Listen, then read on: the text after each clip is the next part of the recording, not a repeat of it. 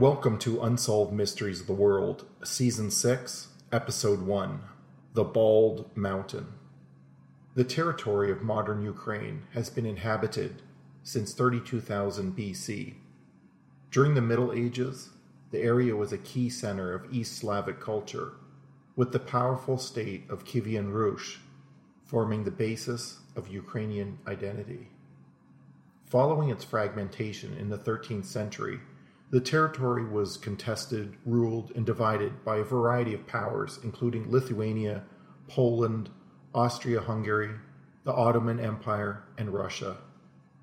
A Cossack republic emerged and prospered during the 17th and 18th centuries, but its territory was eventually split between Poland and the Russian Empire, and finally merged fully into the Russian-dominated Soviet Union in the late 1940s as a Ukrainian Soviet Socialist Republic. In 1991, Ukraine gained its independence from the Soviet Union in the aftermath of its dissolution at the end of the Cold War. Today, Ukraine is a developing country, trying to emerge out of years of corruption and war. But history always seems to stranglehold the land. Today, the Crimea crisis is still bringing the past horrors into a new era. But this is nothing new to Ukraine. The past always seems to come forward, especially around old castles, cursed lands, dark forests, and strange mountains. The Bald Mountain is a very mystical place, known not only in Kiev, but across Ukraine. Currently recognized as a park, in ancient times it was a place where pagans and magicians performed their rituals. Many locals still prefer to bypass this terrain for a couple of reasons. First of all, in different historical periods, it featured a fortification system, a garrison prison, and a military headquarters, and the site of many battles. Secondly, it was the place of execution of state criminals, with one of the mountain glades still showing signs where the gallows had been. Thirdly, people say that the area negatively affects the human psyche, and people often feel ill, and many suicides have taken place within the park. All of this has caused many to believe that the park is haunted by the past, from knights, soldiers, to the criminally insane, to the more modern suicide victims. There have been several witnesses to seeing apparitions within the forest late at night, and hearing the cries of those wrongfully convicted. There are three main parts in the park. The first one is called Ruzhalka Ravine, since it is located by the lake where mermaids are said to have lived. The second one is the Ravine of the Witches, where ancient Sabbaths took place. The third and the biggest part of the mountain is called Dead Men Grove, where many ancient burial grounds were discovered. Prior to the introduction of Christianity, the pagan religion was popular in the area, and the Bald Mountain was the place of worship for the followers. Pagan priests carved out dungeons in the mountain where they stored books, sacred artifacts, and treasures. After paganism was officially banned, the priests moved into these dungeons in hopes to create a new gospel, which would combine the old Slavic and Christian beliefs to accommodate the populace who were believers in both religions. Their gospel was passed down by word of mouth, and is reflected in many Slavic myths and fairy tales today. Even now, stone plates with inscriptions are still being discovered around this place. Over the centuries, the writers left the dungeons and sealed underground passages. After them, the Christian monks started visiting the mount to perform penance and prayer, and to build their own underground monastery. During the time of Peter I, it was decided that a defensive fort was best built on top of the mountain to protect the city below. A fortress was constructed, with underground reservoirs to store water from the river, as well as many secret underground passages and dungeons.